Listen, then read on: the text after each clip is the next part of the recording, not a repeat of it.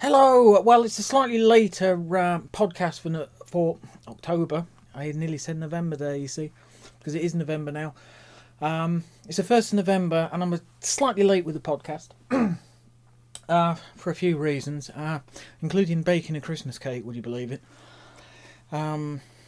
Decided that this year really wanted some homemade baking. My mum used to do a lot of homemade baking, and she's left all of these recipes, and it seems a bit of a shame just to leave them in the book without, sort of like using a few of them. The only snag is that she hasn't put any of the temperatures on for baking these things. So the Christmas cake has got all of the ingredients, but it's got none of the instructions for how long it goes in the oven or what to set the oven on.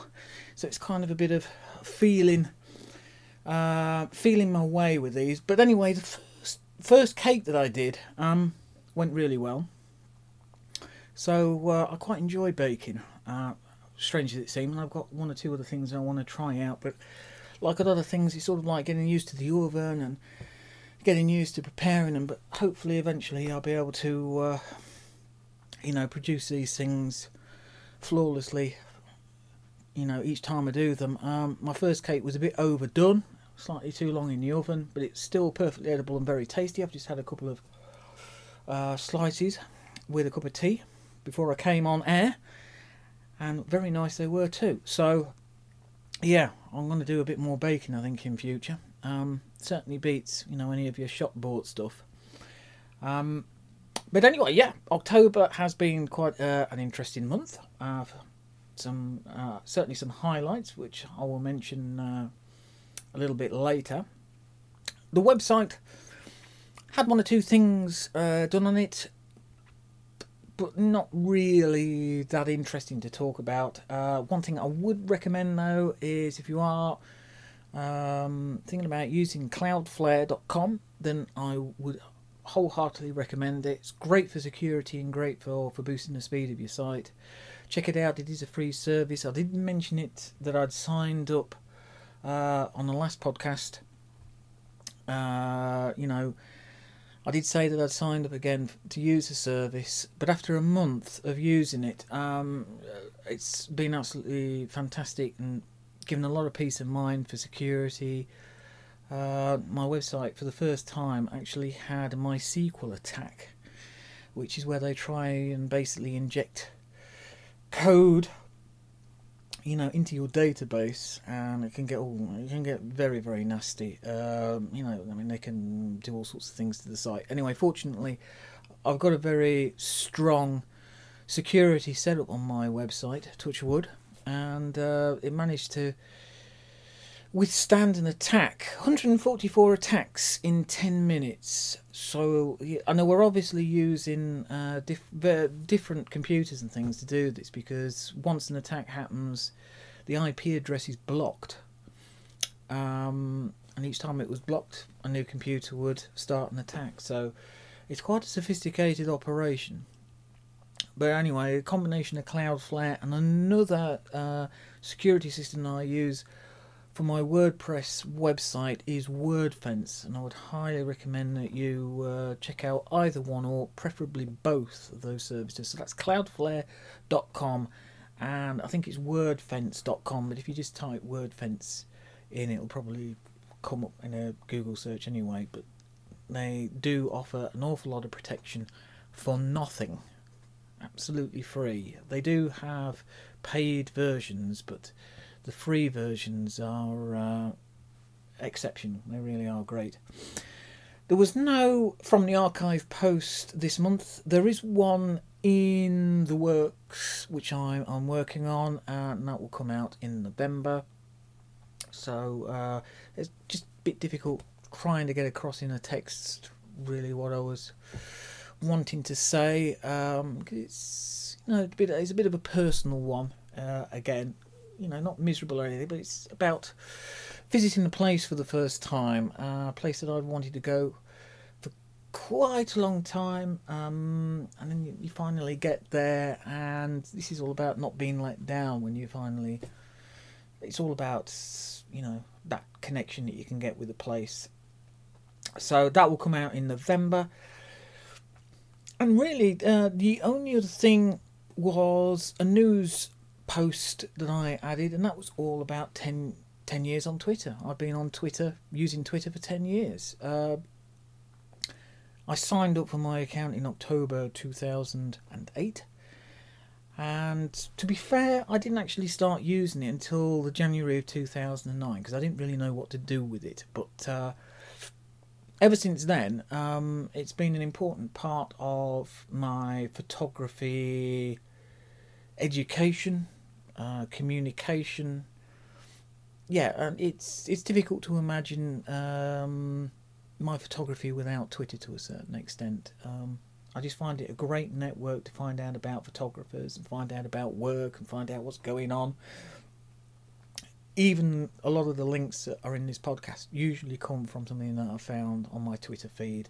I follow quite a lot of photographers and organisations, and a lot of them put out some really, really good photography links discussing all sorts of subjects, many of which I have linked on this podcast. So wholeheartedly I hope that I will be with Twitter for another 10 years, because not only does is it, you know, other photographers' work that I sort of like show and encourage people to have a look at, but it also it's handy for showing mine as well.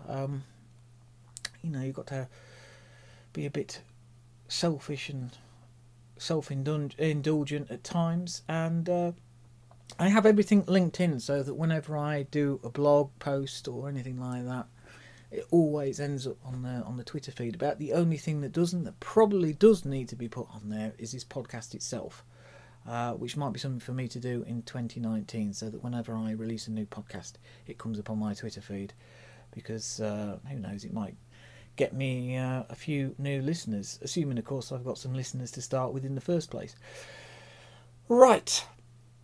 So that's, yeah, I mean, Twitter at 10 years old, I can't believe that. I've probably been on Facebook.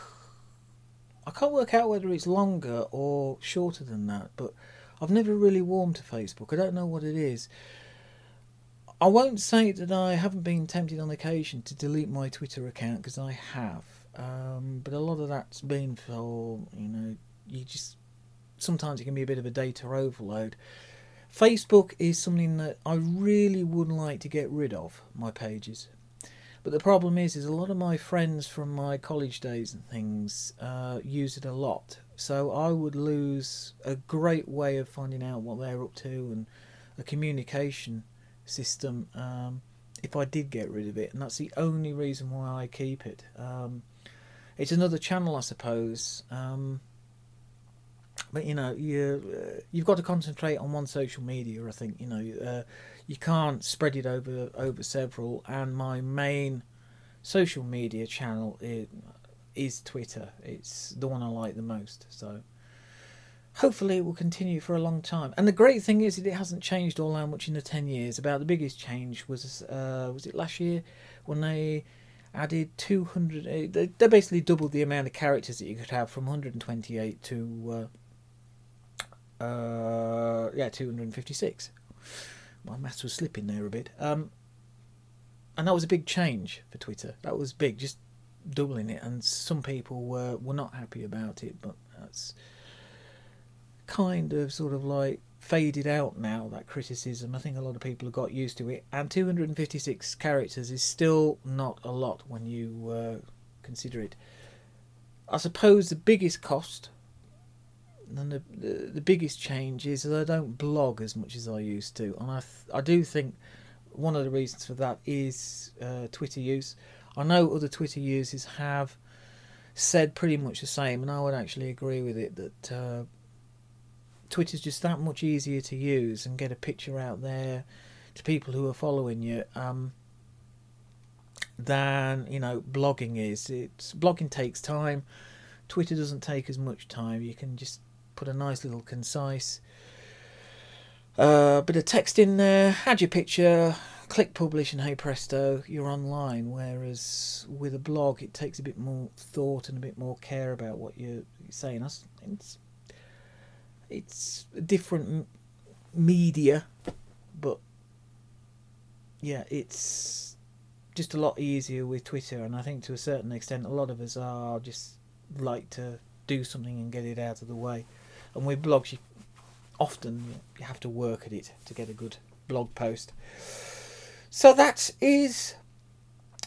about it for news on the website. So we will start with the links, and I'm going to start off with Roman Vishniak, a Jewish photographer from the World Wars. Roman Vishniak is a photographer I found out about, I can't remember, it'd be about 10 years ago. I got a couple of books from a car boot sale, and one of the books was had been published in the about 2002, 2003 by the World Press Photo competition people. And really, they were going through photographers and just asking them about, influencers and stories about them. And Peter Cornice, who was another photographer I hadn't heard of, I'd done all of this photography education. And these two amazing photographers, Roman Vishniak and Peter Cornice, I'd never heard of. Now, Peter Cornice had done this great article about Roman Vishniak because Peter Cornice had photographed a community in Hungary that was gradually moving from its traditional way of life to a more modern way of life. It had been isolated, but as the 20th century crept onward and onward, they were, starting to be modernised, basically. And a lot of these traditional values and things and traditional ways of life were starting to disappear. Roman Vishniak was a photographer who in the 1930s went through to Eastern Europe and photographed the Jewish communities there. And of course, by the end of World War II, a lot of these Jewish communities did not exist any longer. They'd been wiped out, annihilated by the Nazi Holocaust. The Nazis had just gone in there and completely destroyed a way of life that had existed for hundreds of years. And the only proof that they ever existed is these Roman Vishniak pictures. And as a photographer, he had a fantastically interesting life. He was born to a Jewish family, raised in Moscow. Vishniak emigrated to Berlin in 1920, where, it was a very cosmopolitan place, great for the arts in the 1920s. And then when the Nazis came to power, Vishniak realised the writing on the wall and decided he was going to move his family, and eventually ended up in America.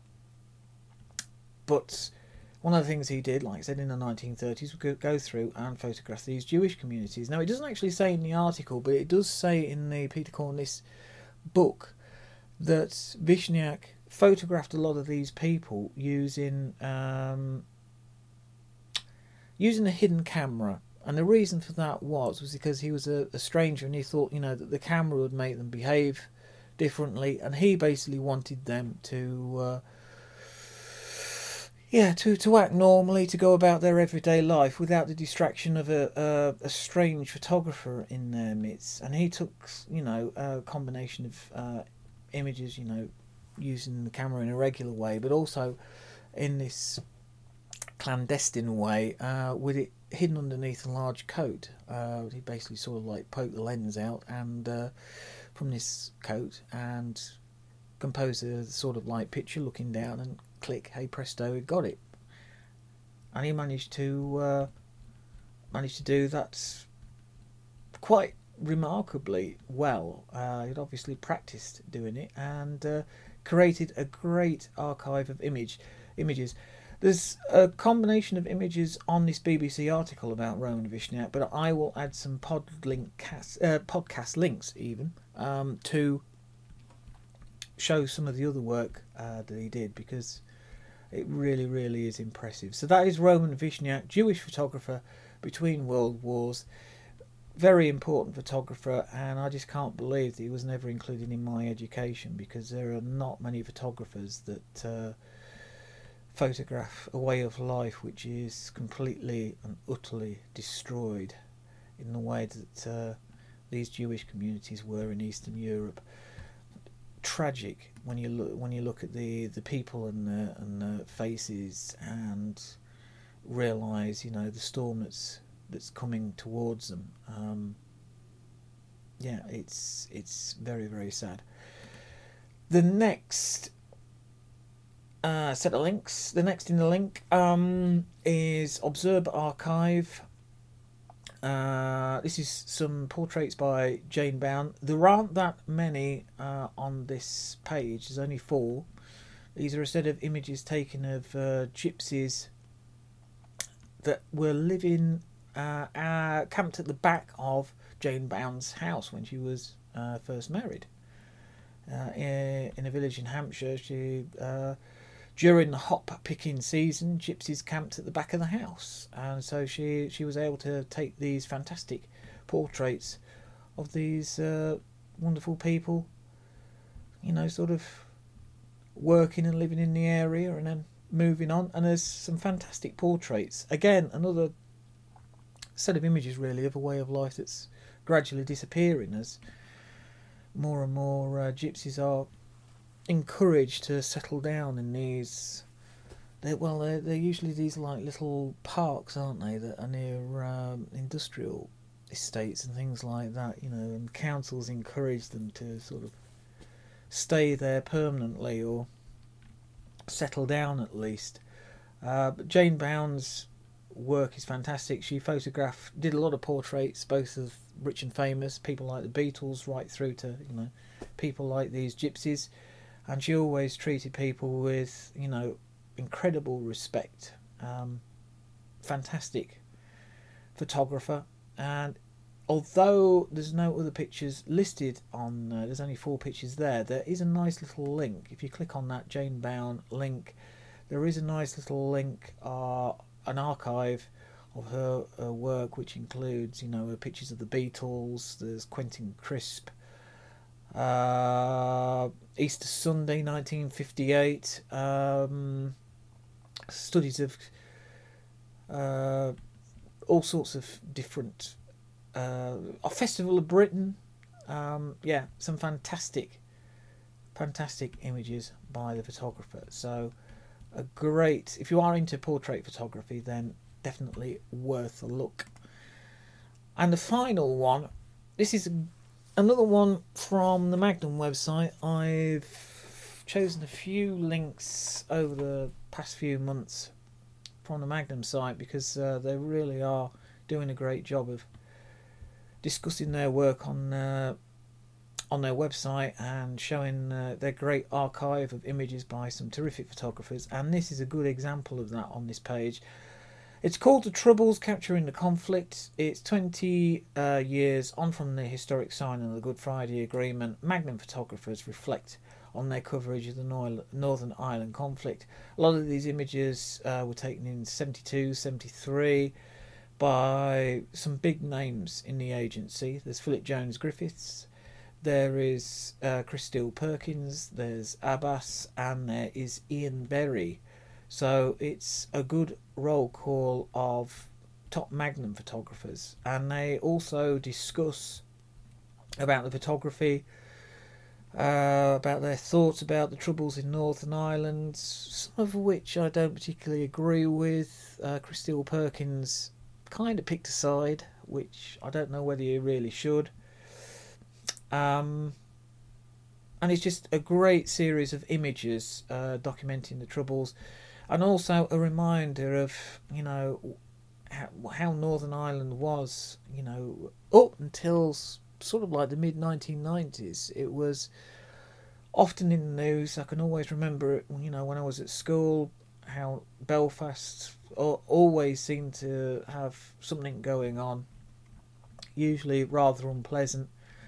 The news, you know, from Northern Ireland was not happy, and I just hope that they are able to get something together, because of course the Good Friday Agreement was helped largely by the fact that Ireland was a member of the EU like the UK was. And since the Brexit vote, the future of how the border of Northern Ireland is going to work has been a bit... Well, people don't know. People are quite worried, and they're hoping that, the Good Friday Agreement and the standing and the peace will be able to carry on. But it is quite daunting to, see British Army troops carrying rifles on, basically the street of a city in the UK. It was quite unique and quite terrifying in a way. And the pictures come across about how complicated it was and how unpleasant and how it affected people's lives. I mean, one of the pictures that Philip Jones Griffiths, whose images I actually must admit are the ones I prefer the most out of the four photographers. But the one that I always is these group of ladies outside of a shop, grocery shop, and just at the corner of the wall is a British Army soldier with a couple of 2 or 3, 4 sandbags stacked up, sort of like looking around as though he's in a street battle, and right next to him is a little girl who's probably about 4 or 5, just going about, just playing. It's completely and utterly surreal, and if these photographs act as anything, it's as a reminder that we should try as hard as possible to try and get something working so that Northern Ireland does not descend back to this kind of level of violence. It was just horrific, and I think the people of Northern Ireland are certainly determined that they are not going to have any return to this. But it's a great series of images by some great photographers. So that's the Troubles, capturing the conflict. And that's it. I will add a few Roman Vishniac links to the bonus links section, and I will be back later this month with a bonus podcast. I think I'm going to be talking about another photography book from my photography shelf, I think, for that one. And then, of course, there'll be the November podcast later this month. So thanks very much for listening, and I will see you all again later this month.